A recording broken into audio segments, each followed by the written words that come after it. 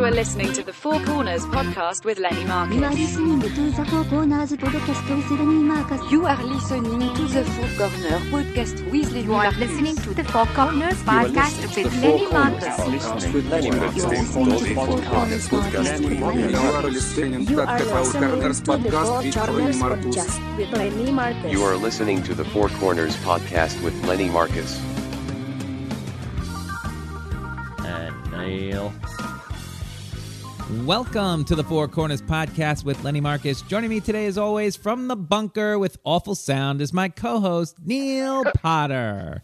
You gotta put some gravy on that. Can you hear that? Come on now. Scream, Neil, scream. 4 topics, 15 minutes each. We're just killing time. Kill it with us. Our Gmail, Facebook, Twitter, Instagram is the number 4C podcast. Subscribe on iTunes. Listen to us on the Laugh Button Network, thelaughbutton.com. Today's guest is a returning guest from show number 110 of this podcast, a great comedian, hilarious raconteur, and if necessary, can play a killer timpani. It's a percussion instrument, Neil. His discography is available on all streaming outlets, and his latest recording is entitled Secret Headliner. I recommend you checking this out. He's hilarious. Neil and I get to see him every month or so hosting Zoom trivia, so the comics can get together and hate each other's smug asses more. He might have a master's in drumming, but he now has a PhD in hosting trivia for Pains in the Tush. It's Tony Deo. You know what's fantastic, Lenny, is that you said I could play timpani. You could have picked any percussion instrument that came to your mind, and I would have told you I'm very good at it. Timpani, I am terrible at it. And I will tell you why, because the timpani is actually a tuned drum. It has pedals on it, and when you play a trumpet, you push down a button and it plays the right note. And a clarinet, you push down the right buttons and it plays the right note. Right. But a timpani, you have this sliding foot pedal, and you have to be able to hear the note when it's right. And I was terrible at it. So it's a drum I know we had one when I was in band a million years ago. Of course. But you had to. That's a note, like you can play a C timpani. It's a tuned note. Damn. It's not like a bass drum where you just get it to sound like a low note. Every note that a timp plays is tuned to a specific pitch. Oh my God. And you have to change them, and a lot of times very quickly. You have to crank up the low one from a G to a C, and you have to know exactly where to put, like how far to move that pedal, so that when you hit that stupid drum, a C comes out of it. Oh my God. A C sharp, and it's insanely difficult. All right, I should have picked a different one. I'll come up with another one next time. Marimba is the one you go with next time. Ah, gotcha. Can you play mallet solo marimba? Can you play any other instruments other than the drums? At one time, I could play all of them at a basic level because I went to music ed school to be a teacher, and you had to you go through every single one of them and you learn to play them so that you can teach a kid how to play them. Oh, wow. So I had just a passing ability on every instrument at one time. All right. And then immediately forgot all of them. Well, when I went to Texas, I was just a percussion teacher, so I didn't even have to worry about that stuff. I see. Well, let me ask you, can I ask you some, maybe you can answer this. I knew that some of them, like, if you played the piano, it was easier to play, like, I think it was the saxophone or something rather than the clarinet. Like the clarinet and the saxophone, they're woods, but they're not as easy to just jump on one to the other, right? Yeah. And actually, a lot of sax players double on the flute because the fingerings are very similar. Maybe that was it. But like, which it seemed weird to me, but bass guitar and lead guitar, people like I could play the bass, but then if they have to play lead, they can't do it. What? Yeah, those are very, very... Isn't guitar? Not really, because the bass is playing just kind of the not as intricate of a part. A guitar is usually playing a lot more intricate of a part. It has 2 extra strings, so your fingers have to do a lot more on the fretboard. So wait, but when you're playing the bass goes along with the drum, right? Like they call that? Like the drummer and the bass guitar in a band will want to listen to each other because they're kind of the foundation of the music, and they have to be pretty together. Right. And so the people playing that's why the band works or doesn't work, right? Because right.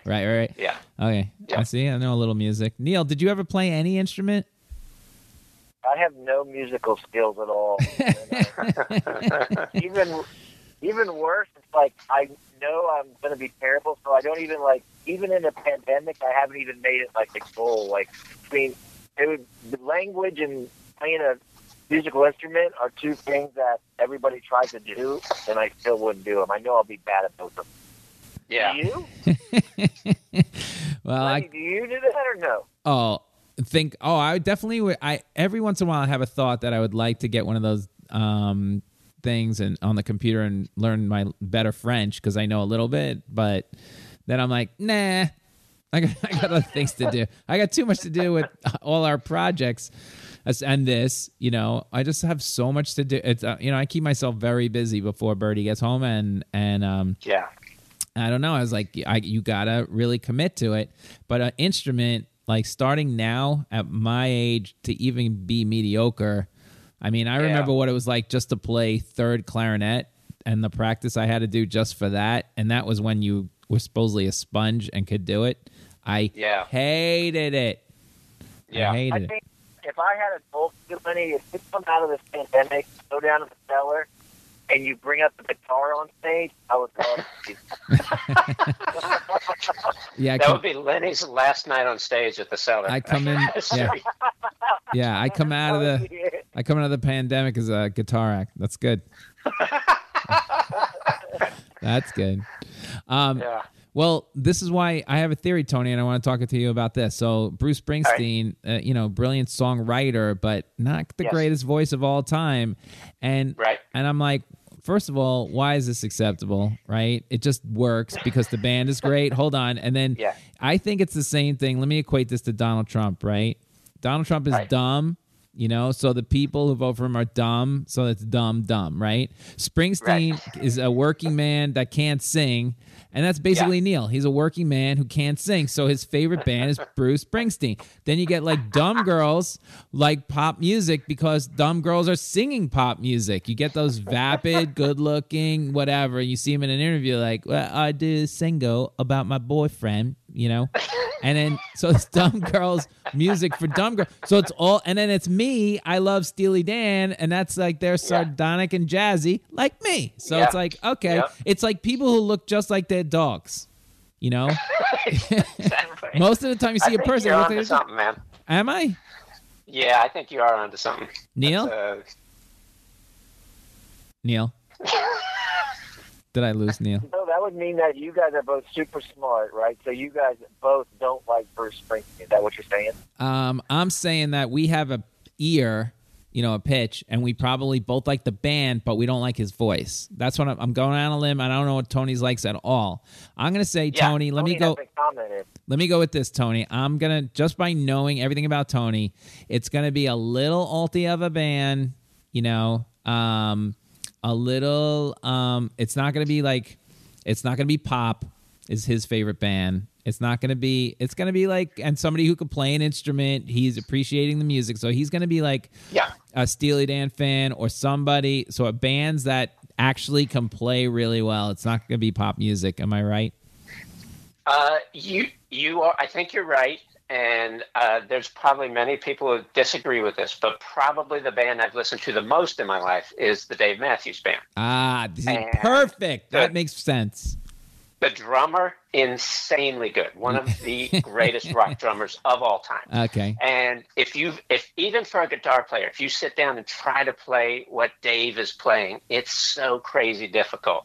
It's not just like 90% of the music out there today you can play with 3 chords. Right. You just a 1, a 4, 5, and you got it. You can play along with it. You cannot do that. Like I several years ago, I'd start trying to learn to play guitar, and I have a theory that if you, like, I learned to play drums by just playing along with the radio and playing along with Bon Jovi albums when I was a kid. Right. I was like, okay, I'll just learn to play songs that I love, and I wanted to learn Dave Matthews songs, and I couldn't. It was just impossible. They're so hard. See, Neil? He likes my theory. Neil, what other Neil likes Springsteen, and it makes total sense because he can't sing a note. And Neil, so give me another band, Neil, that you like. What's your second favorite band? Definitely U2. I mean, they're great. Well, so I would say U2 and Bruce Springsteen are the two. And as much as I like U2 when I was in college, they never stuck. It never stuck all the way to now. And also, they're famous for not being able to play the instruments when they started. I mean, they self-taught, right? Am I right? The drummer could play a little bit, but Edge had no idea how to play the guitar. Yeah. I saw an interview one time where they played some old demos or the original recordings of some stuff, and the Edge was listening to it, and he just couldn't believe it what he was hearing.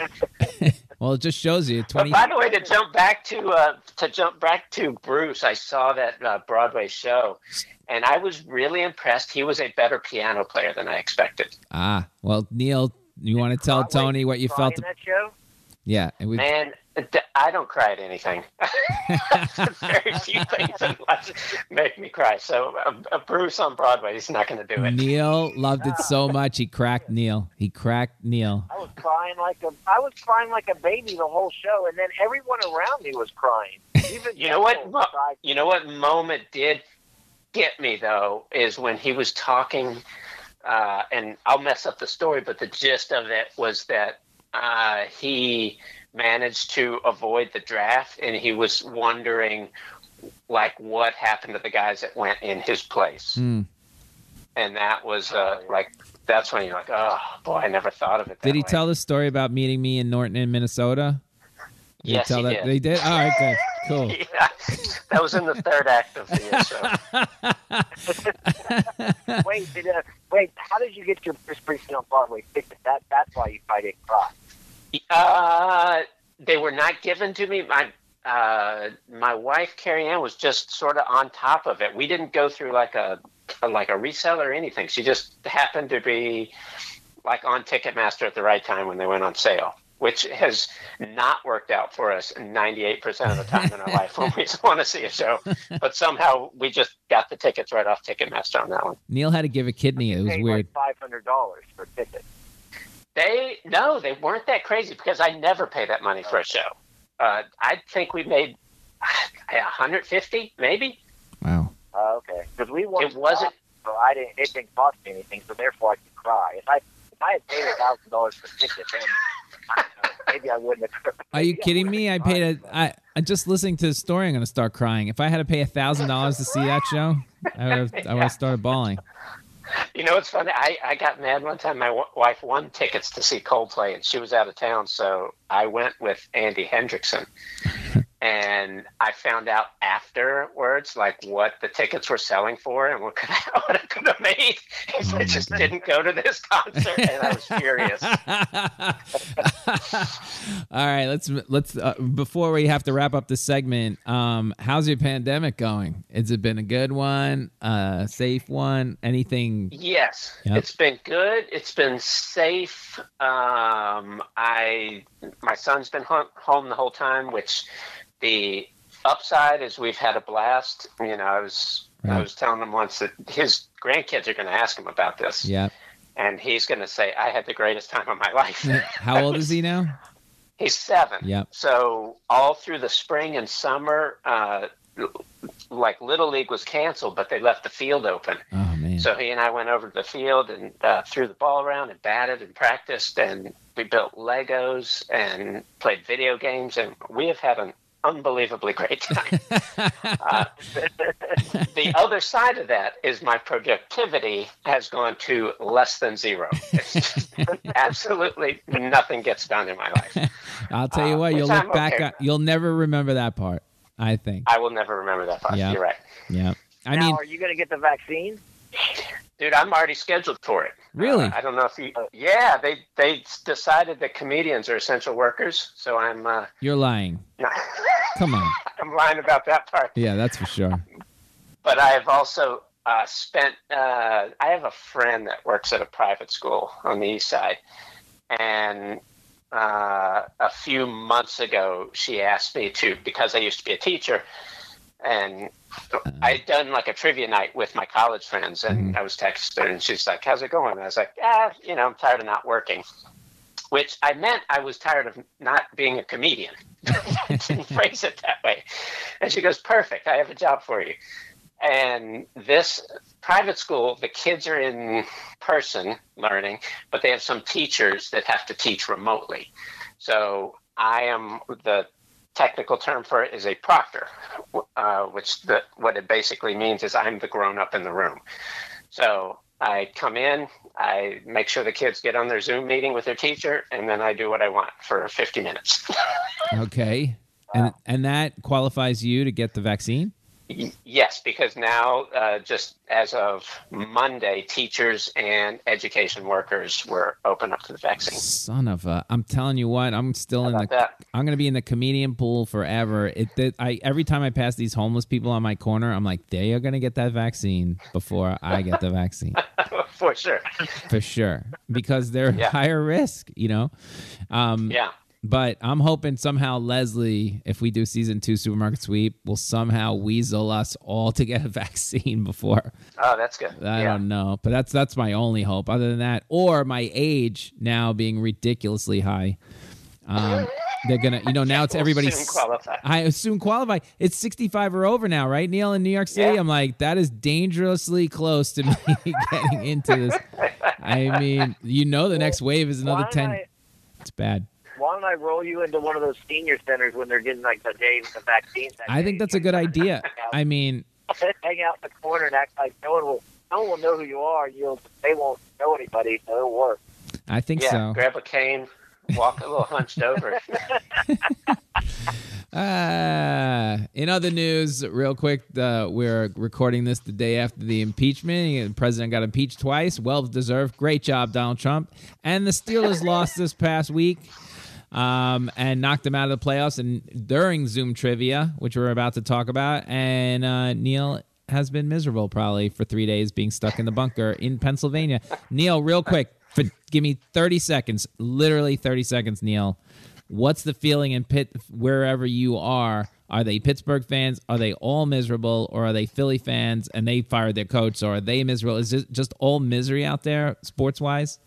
Yeah, I mean, in the area I'm in, it's a double whammy. Trump got crushed, and then this whole thing went really terrible, and then the Steelers lost. It's depressing right now. That's exactly what I wanted to hear. Good times out there. All right, let's move on. Ha ha. All right. Second corner I want to do today is Zoom trivia. Let me explain this to people. I don't know if Tony invented this. We'll find out. But every month he has figured out a game on Zoom where all these comedians come together. It's got to be it could be 50 of them. It could be, what was the highest number you've ever had, Tony? I think 55 was the biggest one. 55, and they're all on this one Zoom, and then he divides us into teams, and you can throw the people off of Zoom into their own little room so they can chat. So everybody comes to the middle. He asks a question. We go all to the little rooms. We discuss it like idiots. We yell at each other. We put it on a form that he's given everybody to mail back at the end of the round, and then he does 4 rounds of this. It takes an hour and a half, 2 hours. It is literally the most fun and the only way keeping me sane, and also seeing who's still alive, which is either the most important part of the Zoom, and making sure, it actually makes you feel like, oh my God, I did something with friends for one day out of the next 30. So we can't thank you enough. I know the comics really appreciate it. But how did you come up with this? Did you know the technology you could do this? Go ahead, tell everybody. So I did not invent it. I wish I could take credit for it, but someone at my wife's company did it with them. Wow. And I saw them do it, and of course the first thing I thought is, I can do this with comedians. So it's fine. And it was because I missed seeing everybody, and I just, you can't get a bunch of comedians together to just hang out on Zoom because... I mean, you're going to get 6 of them to say yes, and after 12 minutes, 5 of them will be gone. So I knew a game or something might get people interested. Right. And I started, I guess, back in April, and it kind of started small, and then people kind of heard about it, I guess, or I just bugged them enough. And they start coming around. But it kind of ended up being, we have about 30, maybe 25 or 30 that are pretty consistently there. Yeah, I mean, if I can be there, I will. I think the one I missed, I was in L.A. I missed one or two. But yeah, that's the only one you've missed. Because the time is ridiculous. The time changes. Right, yeah. Yeah. But, okay, so my wife and I, this week, now this has grown to the point where one week Brian Regan shows up and everybody's like, oh my God, is that Brian Regan? Like, that's crazy. And then this week... I love... What I love the most is people don't mute themselves when they say you can actually hear comedians going, is that Brian Regan? Yeah. And then Dennis Regan. And then this week you had Jeff Foxworthy. And I'm like, my wife... I was in the other room. See, Birdie, you start this at 9, and then Supermarket Sweep under 9. So 9 is a really good time for us. But Birdie's been going to sleep she falls asleep right before 9. So I'm a little late walking into the thing, but by the time everybody gets settled and kibitzes, I'm there, right? So... yeah. But I'm in the other room, and I get a text while she's falling asleep, and it's my wife going, oh, my God, Jeff Foxworthy is on Zoom Trivia, and she's freaking out, right? And I'm like, so what? They had Brian Regan, and now this is like this big debate, and then I call, Neil's like, oh, my God, Foxworthy, and I'm like, isn't Leslie bigger than all of that if she came on, Neil? I mean, why is everybody so Foxworthy? I mean, not that Jeff Foxworthy is not a big star, but I mean, so Brian Regan to me is like God, Yeah, it's funny. I'm pretty sure John Fish, who has a very young baby, was not going to play. He was tired. Yeah. And Dan Shackey texted him and he said, hey, Foxworthy's on trivia. And so John's like, I got to play now. Why? What do they think? It almost reminded me. Did you ever hear the stories back in the Seattle grunge days where one of those bands would be playing somewhere, it was unannounced, and everyone would start, calling their friends, oh my God, Pearl Jam's at whatever basement, whatever. Right. And people would just start coming in. I felt like that's what happened with trivia the other night. But it was so ridiculous. That's so ridiculous. Like, what do they think? You're gonna say something funny on the Zoom, and then Fox is gonna be like, who's that guy? Right. I think it was just fun because he, to me, there was a time where he was just a massive comedy star, and that whole blue collar tour and everything, just it was insane. I got a good blue collar comedy tour service. So when they're about to go on that tour, right? They're about to go on that tour. So that's got to be I'm gonna say it's about 2003-4.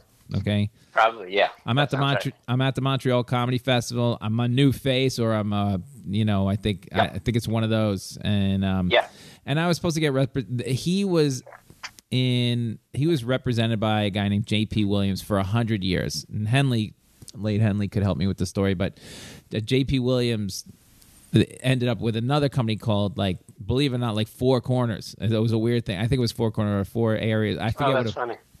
Yeah, he was one.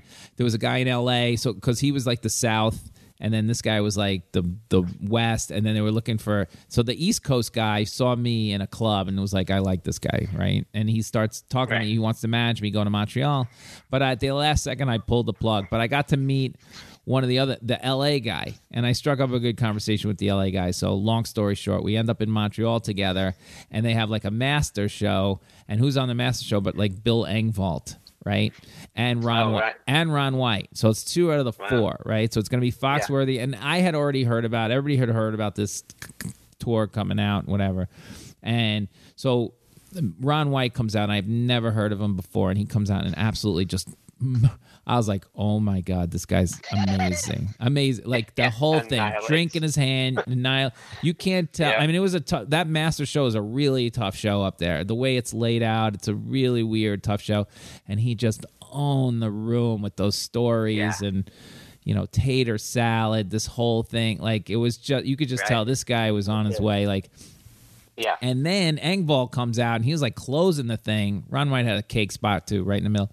And Engvall comes out and closes the thing, and he eats it like nothing I've ever seen. These comics are just better than him, And but he's a big star. Bill Engvall was a known to do back then, I knew of all the guys on the show, I knew who Jeff Foxworthy was, but I was like, oh, he's hosting, whatever. And then Engvall was going to end up going first, and eventually Ron White was going to go last, and I forget who was in the middle. If you say it, I know it. But anyway. Was it Cable Guy or? Oh, yeah. Larry the Cable Guy. Yeah. And I met him too. I had lunch with him up there. As that thing. And, he's like, hi, I'm Dan. And I'm like, I'm sorry, what? I'm with the...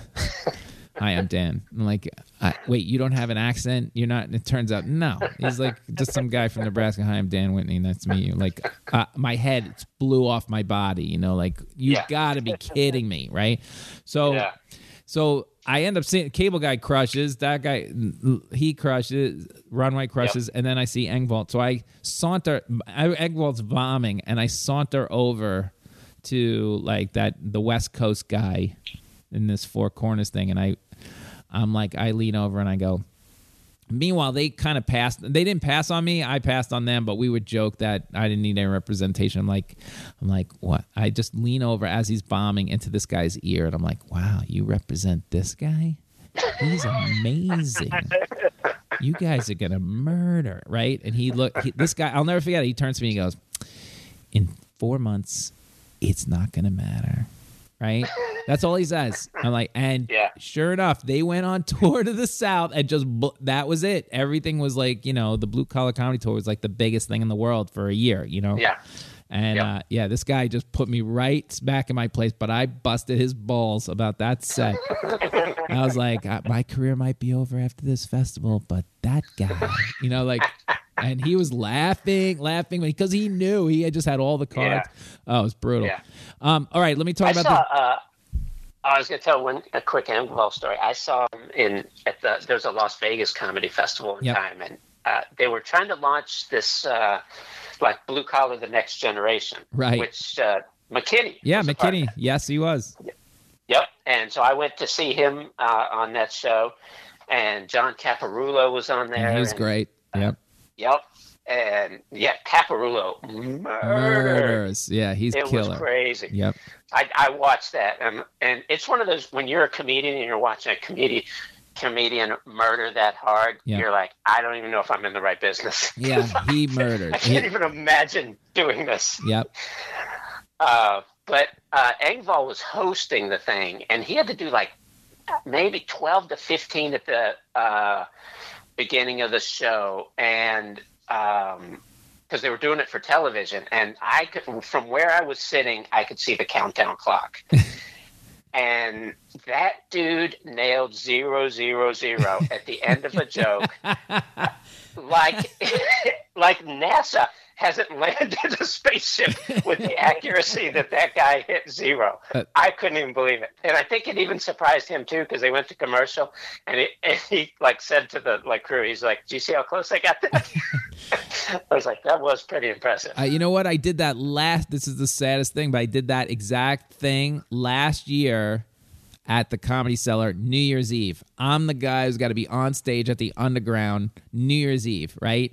And Liz goes, I'm going to light you like 3 minutes before. You got to get off 1 minute before. You have 2 minutes, right?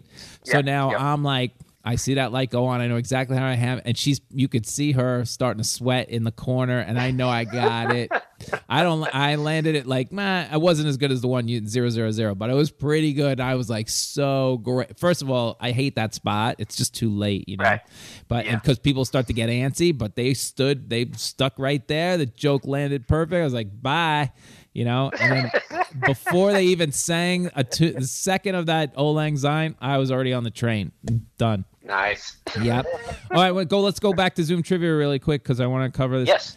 It has one flaw, right? Yes. The honor system. Comedians? Yeah, comedians, but the honor system, the scoring, you can't. It is cheatable, right? And that's the whole point. Yes. You can't cheat. Right. And and it's the weirdest part. We there might be a couple of cheaters. What do you think, Neil? I mean, I hope not, but it seems like I don't know. It seems like if you get everybody in the group, there's enough people that don't cheat in the group, but I don't know. It's pretty close. What do you think, Tony? It's definitely a cheatable game. From my perspective, I can't even imagine. I can't fathom cheating at trivia with your friends. That to me is just like I literally, I cannot envision a scenario where that would even cross my mind. Well, like, let me Google this answer so that we can get an extra point. Well, like, that to me is we're now playing for anything. That's the thing. It's just right. That's There's no money. If there was money or some sort of prestige, like if you're cheating and I thought you were an idiot before, I'm not going to go, he's an idiot savant. I'm just going to be like, you're a worse idiot, you know? Yeah. And the funny thing, too, is basically nobody even knows who won because I give all the teams these silly, like, cereals I ate as a kid, team names. Yeah. So at the end, I say, Captain Crunch won. Nobody knows who the hell was on Captain Crunch. The only thing is that team knows they won, and everyone else knows that they lost, and that's it. There's no honor. There's no bragging rights. It's nothing. Yeah, I mean, cheat at this game is. You're not sending us trophies or anything. I thought. Yeah, I mean, yes, there. I mean, no I was trophies. Now, wait, I do think that there is an instinct for people. I do see everybody, even in our Zoom room, like when you can't get a question, you're so used to Googling it real quick, it drives people crazy. And then there is rumors of people like having the whatever app on the music thing, and so that identifies music. I think that fair, but I like cheating, but I'm like, why would I? What's the purpose of cheating? I'm with you. I'm like cheating, and I love cheating, but I'm like, why would I ever cheat in this fucking game? It's beyond belief that anybody would cheat, because I don't care if anybody. I don't know everybody that well, and it's like, would that get me anywhere to be smarter than anybody here? It's like, it's bizarre, but I do think someone on there is cheating, but I'm not sure. Well, let me help you out, Neil. Let me try and like have the audience not hate Neil. Neil's not really a cheater. He's a corner cutter, if anything. Like if there's a quicker way to do something, I'm gonna go with that. He would never blatantly cheat somebody out of like money or anything, but he would definitely cut a corner. Like if you said use anything you want, Neil would have 900 apps that would do the work for him. But when it's funny when we don't know, like Neil had the one this week. You played like a Belinda Carlisle song, The Joke. Yes. And I was like, that voice sounds familiar, but I got nothing, right? And Neil comes on and somebody said Belinda Carlisle. Neil said, I have that song on my phone, right? And he could have very easily just looked at his phone for the song, but he's like, it's on my, and it drove me nuts. Of course, I'm screaming at him, how do you not know a song that's on your phone? Or at least who sang it? And then somebody said, okay, it's Belinda Carlisle. And then Neil goes, yes, that's it. Now, there you go. I mean, that's how you suss out an answer. Right. But, we ate it on the song title because Neil fucked us. He couldn't remember the joke title in the joke, but it's okay. But that's how you work it out as a team, and we're actually really good at that. Especially Justin is the worst player. We have Justin McKinney, and he is the worst trivia player. I don't think he's ever answered one question that none of us else got. Not one. But I can't remember which one, but I thought you told me he did come through for you guys. He came through for us because he actually American history or presidents, for some reason he knows a little bit. Like he has an idea of American history which we don't. We're more pop culture. But he will throw a nugget of information in that sparks our memory to be able to get an answer around him. But the answer that he instinctively wants with his vast information is wrong. But the nugget of information he gives me to be able to suss it out with the team is good. Yeah. So, and he'll then, of course, when we get it right, he takes full credit. So it makes perfect sense. So it's ridiculous. Now, where do you come? Wait. So where do you come up with all this stuff? Are you stressing? Or are you like, oh God, all these comics are going to be dogging me. I got to get these questions. Where are you coming up with all the questions? Well, he's a music guy. What's that? You're a music guy, so that section. Well, yeah, the music one's the fun one for me. I love doing trying to come up with a theme for the music and doing that one. That one's the easiest. I usually get it done first. And the rest of them, what's funny is it feels like it's getting harder to do it, but I know there's just vast amounts of trivia in the world. I can't have gone through all of it in 12 games of trivia. Well, So if I think it's just I'm putting more pressure on myself, especially like when I knew Foxworthy was going to be there. I'm like, I got to make this a good game. The question's got to be good. Well, if I need to help you out, I will. And if I'm not going to be there that week, you can play with these guys. Oh yeah, that would be great. I have two more questions. Did you think when you started this that we would still be doing this in January? No, I did not. I didn't know we'd do it more than twice. Yeah, no, it's fun. It's a lot of fun. Yeah, and I kind of hope I hope that it's something we can keep doing even after the pandemic, like once every 3 months or something. Oh, that would be cool. Sunday's Do you usually think that's decent. possible? Maybe. I don't know if everyone will be up for it, and I think it'll be harder to get people together for it. But I would love. It's so much fun for me, and it's a group of people that I don't know that everyone sees each other all the time. But it's just I would love to keep doing it. I think. Okay, two quick things, and then we got to move on. One is you've been doing it for corporates, right? You picked up a couple real gigs with this to make real money. Yes, that's incredible. Because I hate virtual comedy so much. I think it's the worst thing that happened to stand up. You're probably despite right. the pandemic. Yeah. It's just like there's nothing about it that resembles comedy to me. Right. And I've just avoided it at all costs. But you guys in the group kept telling me I should do it as a corporate event. And I was like, I don't know this. And then I don't know what made me cross over and go, okay, this is a good idea. So I put together a little reel, and then I ended up doing a ton of them in December for like corporate, like holiday that's good money. and things. Yeah, and it's the dumbest, easiest money I've ever made. Yeah, well, there you go. It's not dumb. Because all I did, yeah, it's a different company every time. So I use the same, just set of questions. I just have a little robot sitting there running trivia. So what? They loved it probably. Yeah, it's been a lot of fun. Like every company I've done it for has had a blast. Oh, I'm sure you have like Donna from accounting. You're hilarious.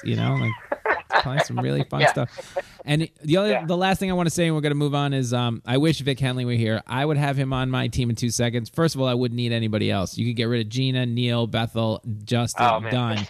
I mean, the music thing would be a slam dunk. I would be done with this in 4 seconds. I mean, every time we play and I get off, I go... If we don't have Gina, then we would never win. You know that, right? Okay.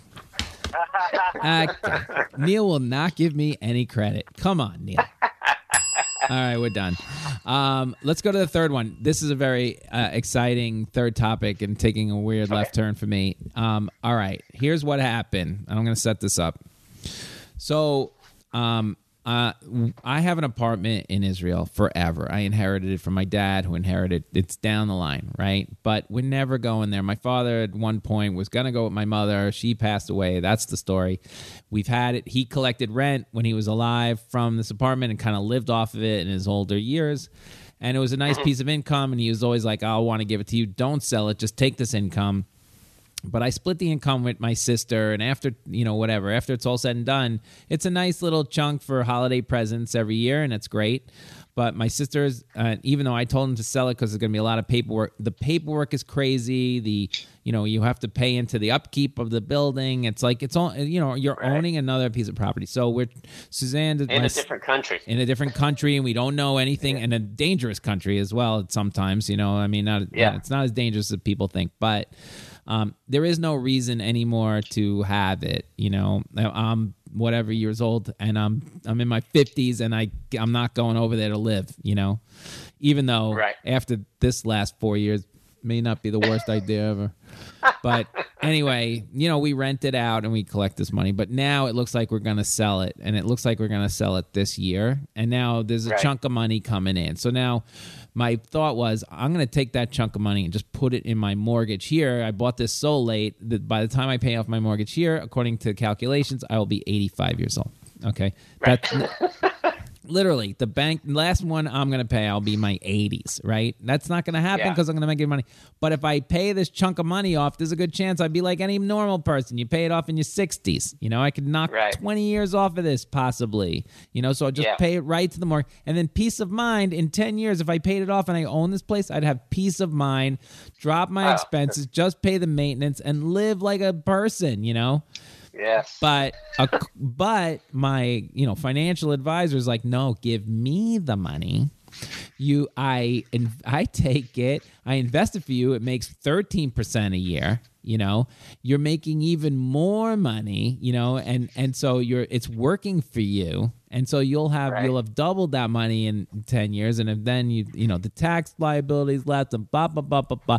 But right now I'm suffering like a piece of all the money that comes in from all the resources goes right to rent and mortgage and maintenance and all the other New York City stuff. So I live like a pauper when I could just pay it off and every month. But it's just the mindset of having to invest this money. So here's the question. Okay.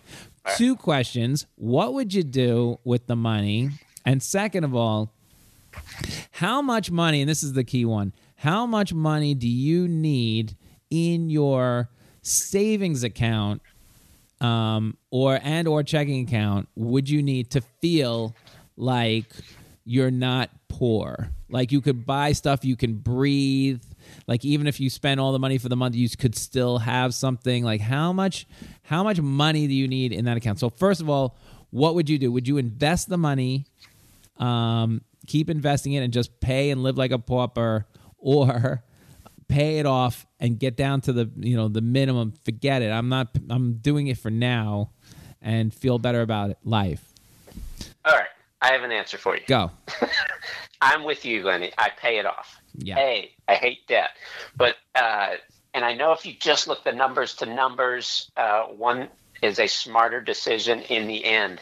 But what it doesn't take into account is the mental baggage. Exactly. Of that, and that is getting rid of that is worth way more than the extra 2% that you're going to have when it's all said and done. That's what I try to explain to my financial advisor. So I actually ask him this one. I go, what happens if I hit the lottery and they give me a check for $50 million? Would you let me take the last $1 million? You take 49, I take $1 million and pay off whatever I need to pay off in life. And he's like, no.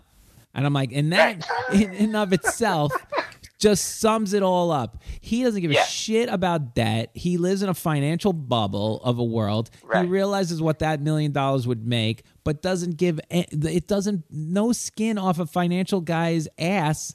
Peace of mind. He doesn't care. He doesn't give a shit. Right. He doesn't have a line in his spreadsheet that says Lenny's stress in it. Yeah. Like you could eliminate all my stress with that $1 million out of the 50. And he's like, no. Yeah. No. You're not making any money. Neil, go ahead. Look, I mean, if you got that kind of money, my first thing is you got to take a chunk of it and buy shit. See, this is what I'm saying. This is why you don't. Why? You just have to take a chunk of it, and either you go on like a European vacation, or you buy a car, or you just like take a bunch of friends. Like everybody on the quiz thing gets like a bunch of something. I feel like you're not taking my question seriously. You're taking into a personal agenda for this money coming in. That's what it sounds. I mean, I had to throw that out there that we would all get something. What do you want, Neil? What do you want, Neil? I mean, I don't know. Maybe we're talking about water balloons too. Okay. Maybe a little movie that you can really make money on a movie. Yeah, you can. So I would spend money on something. I would take a chunk and spend money. You'd be crazy, not. All right, here's the thing. That's funny. Yeah, it's that didn't even occur to me. But I am spending. Not at all. Like, I am spending money on something that's called peace of mind. So here's the here's the B part of this question. So Neil, I know your savings account is probably like 17 cents, but if you say, let's go to Tony, who probably has a savings account. Is there a number in your savings account that you will be able to just like feel comfortable with. And here's mine. I'm gonna start with this. For me to feel like the world's not gonna end with any one thing that happens, I would like 50 grand in there. You know what I mean? Yeah. And for me to feel like I can do anything, and you know what? Every other penny I will give to this financial advisor, I need like $103,000 because I'll play with the 3,000, but I just want to see that 100 every day when I log on. I want to see that number. And it was funny because I was talking to my friend Rob, and he owns these two businesses, and his mom they had a whole thing of putting her into a home because she's really old, and they had to like take her money and put it into one of those accounts so it would grow and then it would pay off every month what she had to live in that home because it's expensive. And it depressed the shit out of her because once they moved the money, her actual account that she looked at, it didn't say that big number anymore, and she got really depressed because people I just want to see the number will give me again peace of mind. So my numbers, Neil, 103,000. I need to really feel comfortable and cocky with myself. But if I could even get it to 50 at this point, it would be like, okay, I'm not gonna have a heart attack every 2 seconds when I look at my bank account, and it's nowhere near that now. So because it's all invested in this stupid property. So, okay, Neil, how much money's got to be in your savings account for you not to feel like garbage? Tony, you want to go first? No, you go first, Neil. I'll give Tony the second one because I know your answer's going to be stupid, and I want to hear the real one from Tony. My first instinct is I would tell you, who was your friend, Rob? Yeah. You said? Yeah. I would tell him that he should just make up a fake webpage so his mom would look at the same number. She won't know. Okay. All right, it's like a fake 100,000. Anyway, no, for me, I would say I would keep like, for me to look every morning and feel good about myself, I would say like 25,000 would make me so happy because then that means at any time I could go do anything I want. Okay, 25,000. I could go on vacation. I could buy shit. I could have an expensive dinner, all that stuff. So I'd say 25,000, and I think I could blow through that in about a month and a half. But the whole point is not to blow through it. The whole point is to just feel comfortable. That's the thing. You won't. No, but that's how I look. No, but that's how I look at it. Is it enough that I could go blow through it and have a great month and a half of life? Oh, I see. I think 25,000. I get it. Okay. All right. Let's go to an adult. Let's talk to an adult. I don't know that there's two people on this earth more opposite than Neil and I. Yeah. Go ahead. How much? I'm obviously way closer to your thinking, Lenny. Of course. I think of it in terms of like emergency fund. Right. Like, of course. Everything goes to shit. Right. Can I pay my bills? I like 6 months in the bank. Yep. But this last year has taught me that that's maybe not enough, and maybe a year in the bank of like literally nobody working. My wife out of work, me out of work. Can we live for a year? Right. On the savings? Well, they were saying, like, I just read this, like 46% of the people during the pandemic went through their entire nest egg that they were saving in case of this, you know? So almost half the country went through it. And I mean, I may never even, and with this pandemic, I may never have a number in there like 103,000. That's gone. It's a pipe dream at this point. But I'm never going to feel comfortable. So your place in Israel, you've never said to yourself, "I want to sell this so I can buy a condo in Miami," or "I want to sell this because then I'm going to go on vacation around the world. I'm going to sell this because I'm going to take a bunch of money and I'm going to eat out every night." Like, that's never crossed your mind? No, nothing's going to cross my mind. I swear to God, Neil, nothing's going to cross my mind on something like that until I pay off this apartment. You know what I mean? Yeah. Like, once I pay off this apartment, I think I'm down to the maintenance, which is still, my wife's still worried. Even if tomorrow I paid off this apartment and I died, she'd be like, how am I going to pay the maintenance? I'm like, you work. What are you talking about? You're going to pay the maintenance, you know? So, and then you'll be able to live off apparently all the money that I've been siphoning into that goddamn fake, this stupid money account that it's got IRA and all the retirement money. Hold on. All the retirement money that's in there and all that stuff to me is like fake. It's some kind of weird pipe dream bank account that I'm never going to touch. It's just this weird number crunching that eventually just gets passed on from generation to generation, trying to make Birdie's life better than my life, or my dad's life trying to make better for my life, and then her peace of mind. But for some reason, that money doesn't give me peace of mind. It just gives me more agita in some ways, because I can't touch it. So Neil, that money that like when you say take a trip around the world, I'll be like, I'll call the financial advisor. They go, well, if you don't touch it until you're 65, you can get it. And then they guilt you into keeping it there. It's brutal. All right, let me ask you guys a different question then. If you get if I gave you both $500,000, or let's say you both got $500,000 tomorrow, right? And you had to buy something big, what would it be? But that's what I'm saying. I'm buying this apartment. I'm buying an apartment with it. That's exactly what I would do. Is the first thing I think is buy something.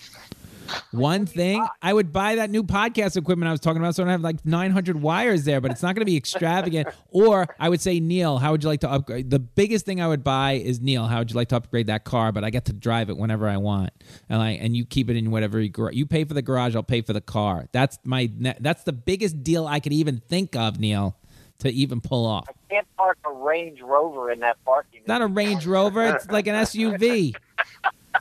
I need someone with a trunk. Tony, what do you buy? You got to buy something big. What's your big purchase out there that's in your mind? That's and not like a dwelling. Man, I don't know if I'm just such a simple. I'm with you. There's nothing left. No. Here's what I'm going to tell you exactly what it is, Tony. You've got everything you need. That's all it is. That's exactly what it is.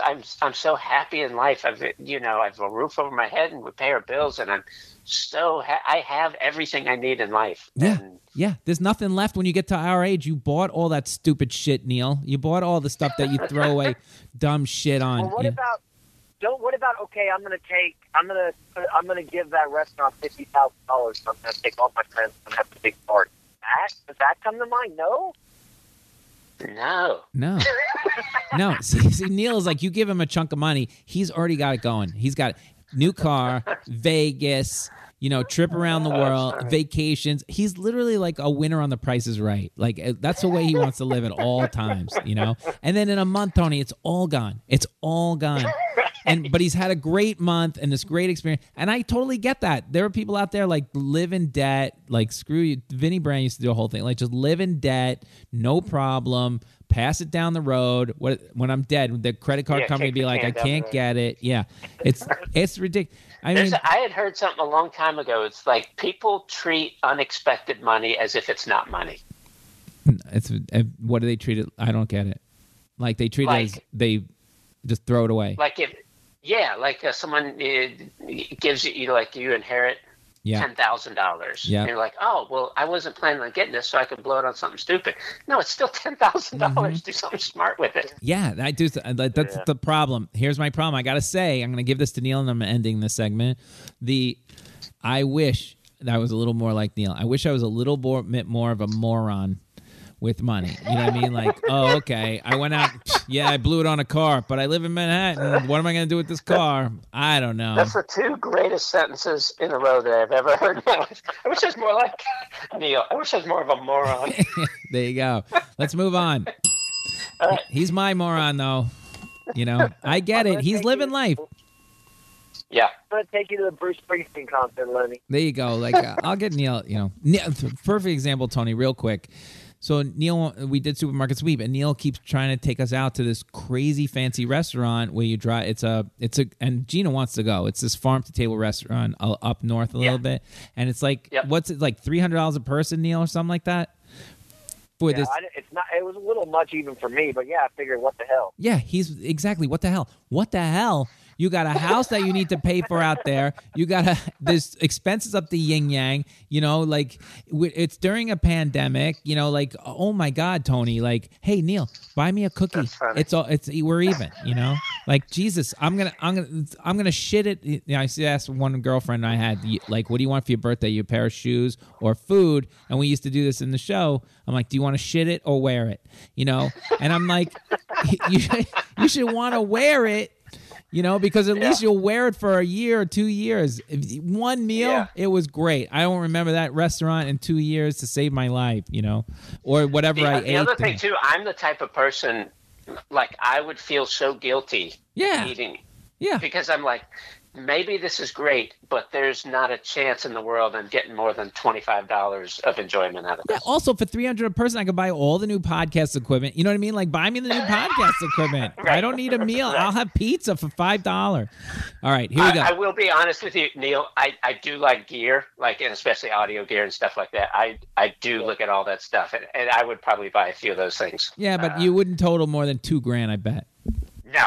Yeah, exactly. All right, here we go. Let's do the. Would you go to a restaurant that's like $300? It's like one of those farm tables. They come out and tell you about the food. No. Like, not. I wouldn't even consider it. No. $1 slice of pizza, man. Yeah, It's so good. There you go. All right, Neil, hang up. I'll call you back. We'll do the quiz. All right. All right, bye. All right, it's me and you, Tony, I think. Yep, there we go. All right, so this is Neil. The last time Neil was on the show, it was a quiz about Seinfeld, right? And you kind of trounced him. I believe so. So as the quiz master, you were very benevolent and gave Neil his choice of what the topic would be. And he decided also sitcoms, general sitcoms. And this is very easy. We try and make them real easy now, and they get a little harder, you know, because there's a lot of sitcoms over the years, and I think I'm going to say every one of these sitcoms, I think, but one is after 1965, 65 or later. Okay. All right.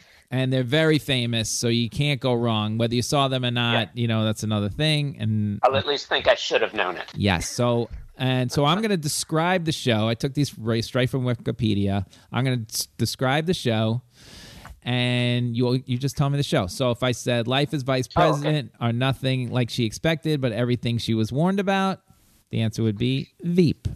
So Veep. There you go. Okay. So here we go. 15 of these. All right. Whoever gets the most, Neil's in the soundproof booth, a.k.a. doing nothing. So here we go. Okay, a former relief pitcher owns and runs a cozy bar in Boston. Cheers. Boom. There we go. Mensa smart best friends and physicist roommates have trouble in basic social situations, especially ones involving women. Big Bang Theory. Boom. 2 for 2. Best friends, roommates, and polar opposites work together at a brewery in Milwaukee. Laverne and Shirley. Nice. A successful sports writer and family man who deals with a brother and parents who happen to live across the street. Read that one again. A successful sports writer and family man deals with a brother and his parents who happen to live across the street. Is that Everybody Loves Raymond? Yes. Very good. Okay. That's funny. I didn't remember the sports writer part. Well, you know, an accidentally heroic and chronically inept captain is given command of Fort Courage, Kansas, a dumping ground for the Army's least useful men at the end of the Civil War. Oh. This is a hard one. You got to go back for this one. That's my hint. End of the Civil War. One of my favorites. You can come back to it if you want. Yeah, let me pause that one and come back to it. All right. The family at 1313 Mockingbird Lane is a little different. Dad looks like Frankenstein's monster, and Mom and her dad are vampires. And the Addams son... Family? I'm sorry, Tony. Yeah. That would be... the Munsters. All right, here we go. A husband and wife relocate from New York City into a small town in Vermont where they run the historic Stafford Inn. Newhart. Yes. A junk dealer runs roughshod over his son and partner. Sanford and Son. Yep. At the Eastland School for Young Women, house mother is the caretaker and confidant for a special group of girls. Facts of Life. Yes. 2 brothers, Joe and Brian, run a one-plane commuter service from a small Nantucket airport. Wings. Nice. Okay. Dre Johnson has it all. A great job, beautiful wife, 4 kids, and a big home and classy neighborhood. But as a black man, he begins to question whether all his success has brought too much cultural assimilation for his family. Is that Blackish? Yes, it is. All right. Number 12, a neurotic man in his late 20s who has convinced himself that he's destined to be one of the best rappers of all time.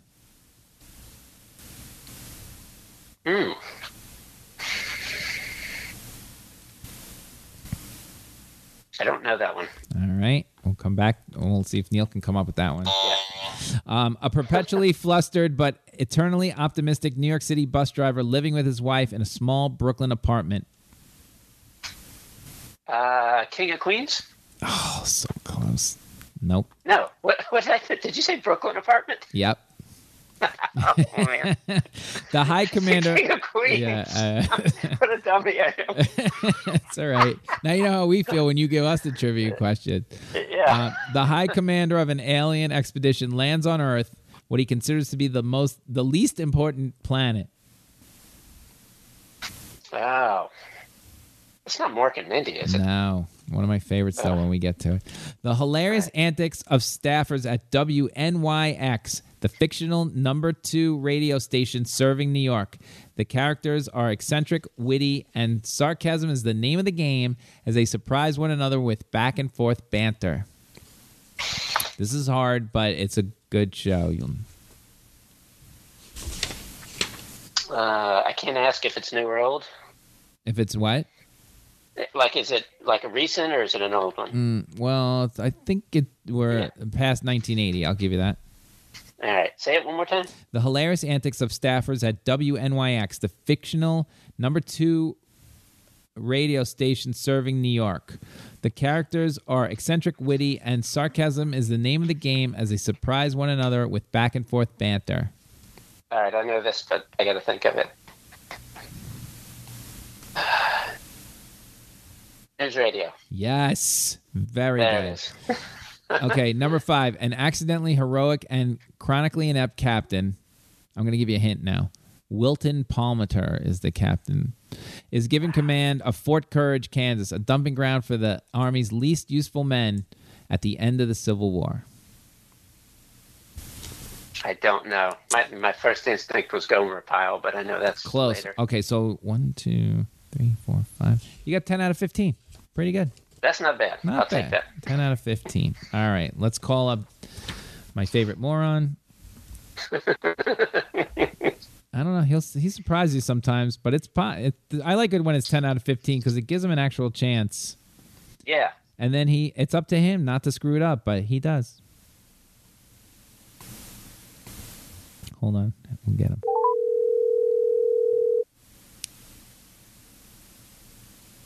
Okay, do I got a chance? All right, hold on. Let me get everybody back in. You there, Tony? Hello? Yep. You're there, Tony?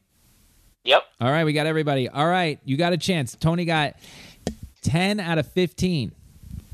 Okay. So you got a chance. You got All right. All right, you wanted a sitcom quiz? You got a sitcom quiz, Neil. So this is I went to Wikipedia and paraphrased a little bit, took some of their descriptions.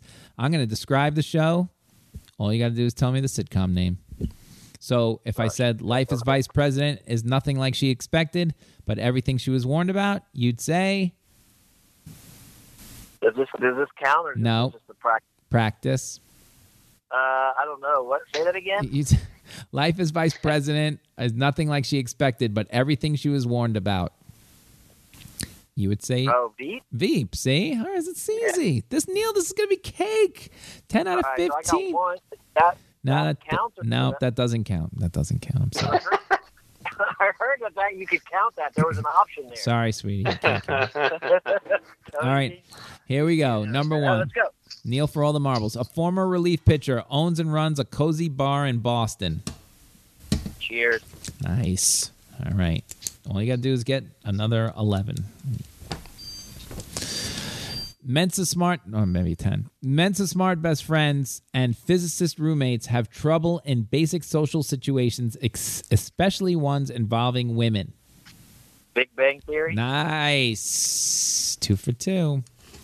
Best friends, roommates. Oh, let me give you. I can give you a hint too, Neil. Every sitcom is 1965 or later, except for one. Okay. Okay. All right.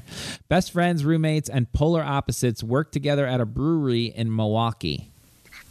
Laverne and Shirley. 3 for 3. There you go. But Tony also got 3 for 3. All right. How about this one?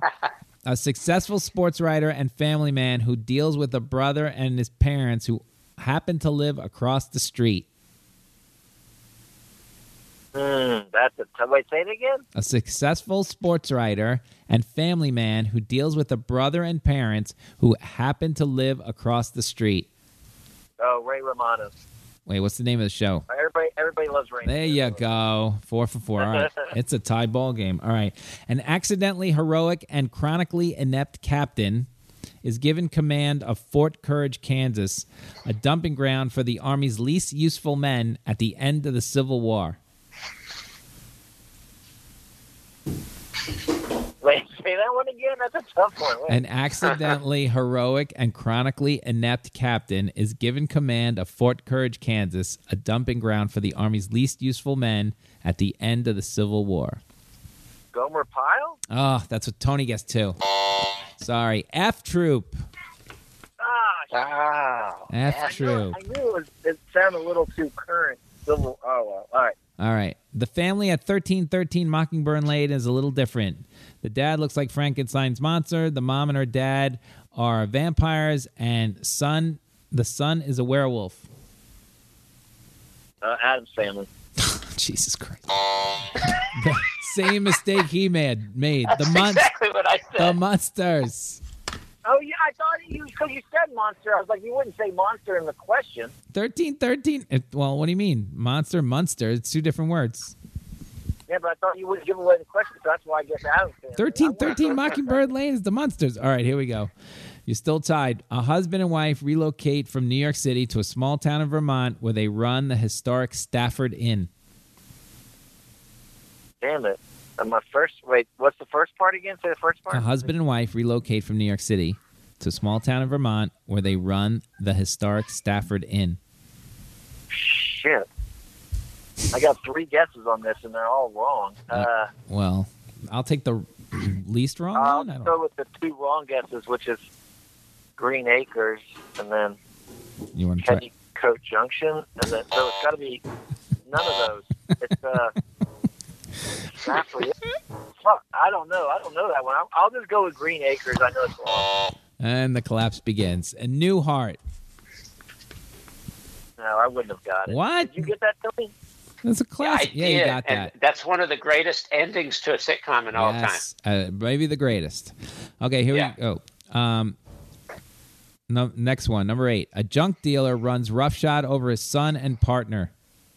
Sanford and Son. There you go. All right. Neely's still down 1. At the Eastland School for Young Women, house mother is the caretaker and confidant of a special group of girls. Facts of Life. Nice. Not what he knows. He knows the facts of life, but doesn't know the monster. 2 brothers. Do I get bonus if I get them quicker? No. But you do help the show since we're over. 2 brothers, Joe and Brian, run a one-plane commuter service from a small Nantucket airport. Wings. Nice. Everybody I'm remembers rolling Wings. now. I'm rolling. You're still down 1. All right. Dre Johnson has it all. A great job, beautiful wife, 4 kids, and a big home in a classy neighborhood. But as a black man, he begins to question whether all his success has brought too much cultural assimilation for his family. Oh, shit.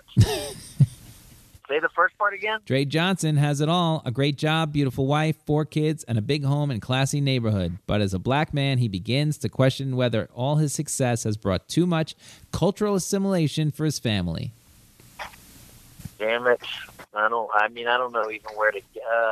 Is it super popular, this one? No comment. Was it a big hit? What kind of job does he do? Dude, you know this show. All we do is talk about it. This show? We talk about this show? All the time. Can't think of anything right now. No, you're done. Shit. It's called Blackish, I'll pass. Neil. Blackish. Oh shit! I got stuck with Martin, thinking Martin, and I thought you'd do Night Court and Martin. I can't get. I thought, They're bringing back Night Court, by the way. what? They're bringing back Night Court. Get out of here. I swear to God, they're bringing back Night Court, even without Harry Anderson, which is ridiculous. And then it's Bernadette from The Big Bang Theory. What's her name? But she's his his daughter or something like that. So I don't know if she's the judge. I don't know if she's in it. I don't know what the deal is, but it's coming back. Yep. A neurotic man in his late 20s has convinced himself he's destined to be one of the best rappers of all time.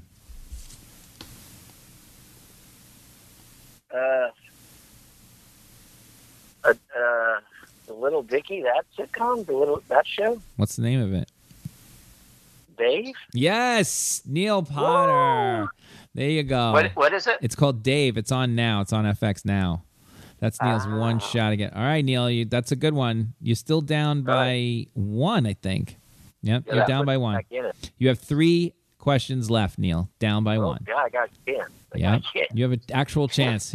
Don't choke. A perpetually flustered but eternally optimistic New York City bus driver living with his wife in a small Brooklyn apartment. The Honeymooners. Yes. There it is. They are tied. They are tied. Man. Tony choked on that. Said King of Queens. I did. I said King of Queens Never right let after he go. said Brooklyn. All right, Neil. Neil. All right, Neil. You know, I don't know. I was waiting for some of these older ones. I knew Lenny would go old at the end. Here we go, Neil. There's 2 left. All you got to do is get any one of the 2. I was waiting for the Odd Couple. That's what I've been waiting for. Okay. You got 1 or 2. You get one of these last 2, you win. If you get none of them, we go to the tiebreaker. Okay. Oh, boy. Tony's in sweating. All right. I am. It's too close. The High Commander. Oh, actually, Tony. Wait. Let me see what Neil has. 1, 2, 3, 4, 5, 6, 7, 8. No, 9. Neil has 9 because of the Dave and the Honeymooners. Okay, here we go. Yeah. The High Commander of an alien expedition lands on Earth, what he considers to be the least important planet. Oh, shit. I know that one. I just can't think of the name. Shit. John Lithgow's in it, right? It's This is for the tie, Neil. Oh, shit. 2 for the win. I can't think of the name of it. It's, wait, just give me a second. Don't cheat. We just spoke about this. No, I'm not cheating. I wouldn't do that. It's like, You just said you're a cheater. We heard you say it. oh, shit, I'm not going to be able to think of it. All right, here we go. It's going to take me 5 All right, seconds. I'm not going to be able to think of it. Can I say it? Go ahead. Third Rock from the Sun. I couldn't think of it. All right, You know, Neil. it's funny. I did not get it, but as soon as you said Lithgow, I was like, that's what it is. I can't believe I blew it. All right, after double checking my scores here, 1, 2, 3, 4. You are tied. So Neil, you get this, you win. You don't get this, you tie. We go to the is it 1, 2, 3, 4, 5? Yeah, 1, 2, 3, 4, 5. You're tied. You get this, you win, Neil. The hilarious antics of staffers at WNYX, the fictional number 2 radio station serving New York. The characters are eccentric and witty, and sarcasm is the name of the game as they surprise one another with back and forth banter. Well, my first instinct when I hear, of course, is the famous WKRP in Cincinnati, but it's in Cincinnati, so it can't be that. That was my instinct, too. It's also I also say the name is WNYX. I mean, News Radio. I'm sorry, what? News Radio. Neil Potter has won finally. News Radio is correct. Oh, Nice. that was nice. This is a big moment in my life. That is a It big should be. moment. He knocked off the trivia master at trivia, and Tony will hate himself forever for saying King of Queens. I know. Oh, that was so much from fun. Brooklyn. Oh, so sad. All right. The way we end the show, I'm sorry, Tony, but thanks for playing. But it really doesn't matter because Yeah, you don't no. win anything. Nobody wins anything. You're just going to. That was so much fun.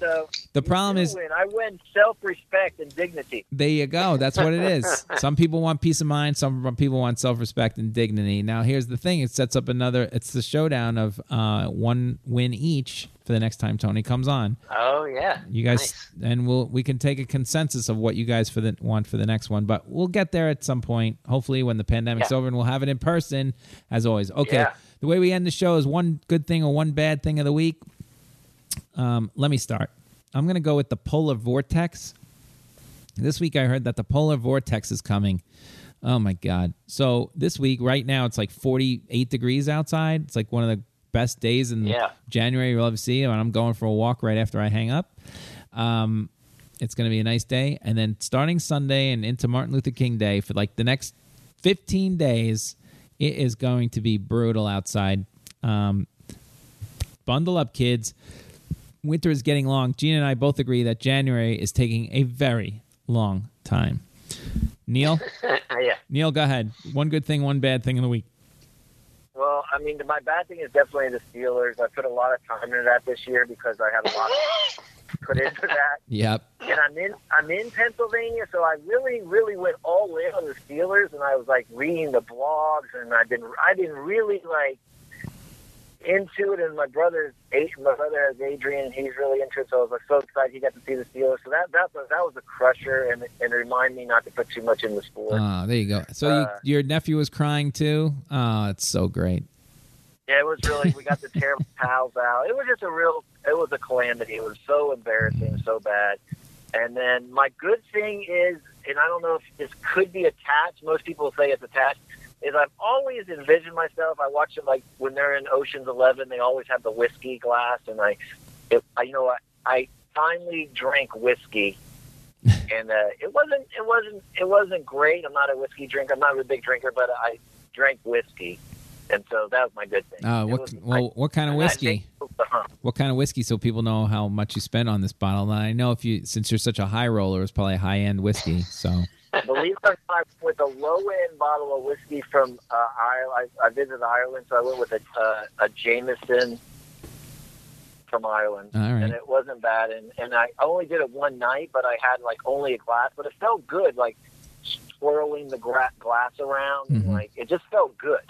I think there's something very classy about that. I think what I'm hearing is the pandemic.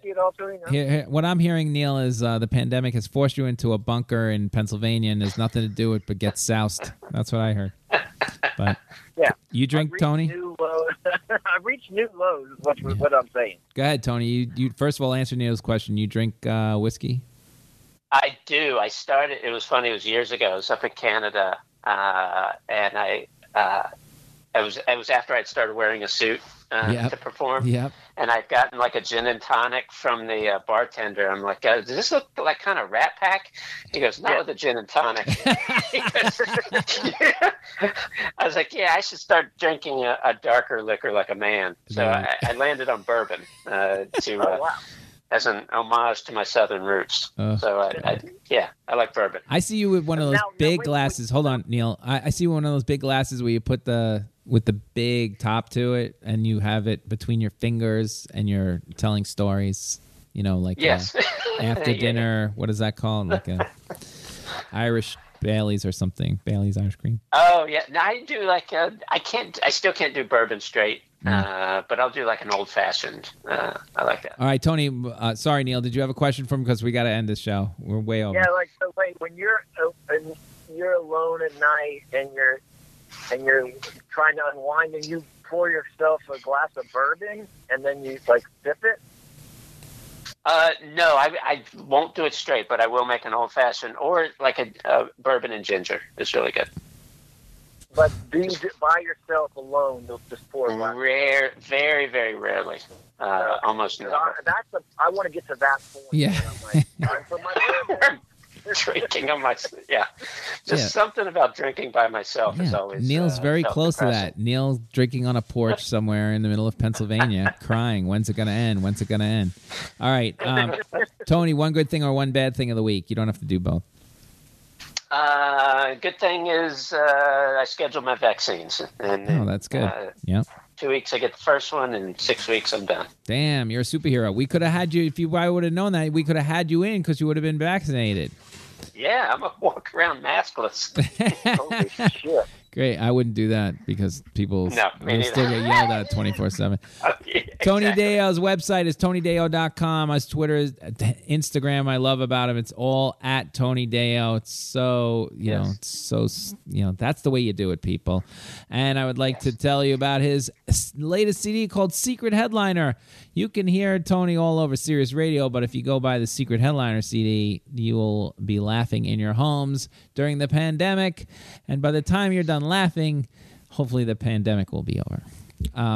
Yes. Tony, thank you so much for coming in and doing this with us via Thank you, guys. telephone. This was a blast. It is always a blast to have you on. You're a really good guest. All right, we'll see. Thanks for the quiz show. That's been so amazing. Yeah, the quiz. Thank you so yeah. much for those quizzes. Yeah, it's keeping us sane. Hopefully, Thank you guys for playing. Absolutely. If it wasn't for you guys, I'd be sitting in my apartment staring at a screen. You'd be playing with Carson. Drinking whiskey. Yes, drinking whiskey by myself. All right, everybody. We'll see you next week.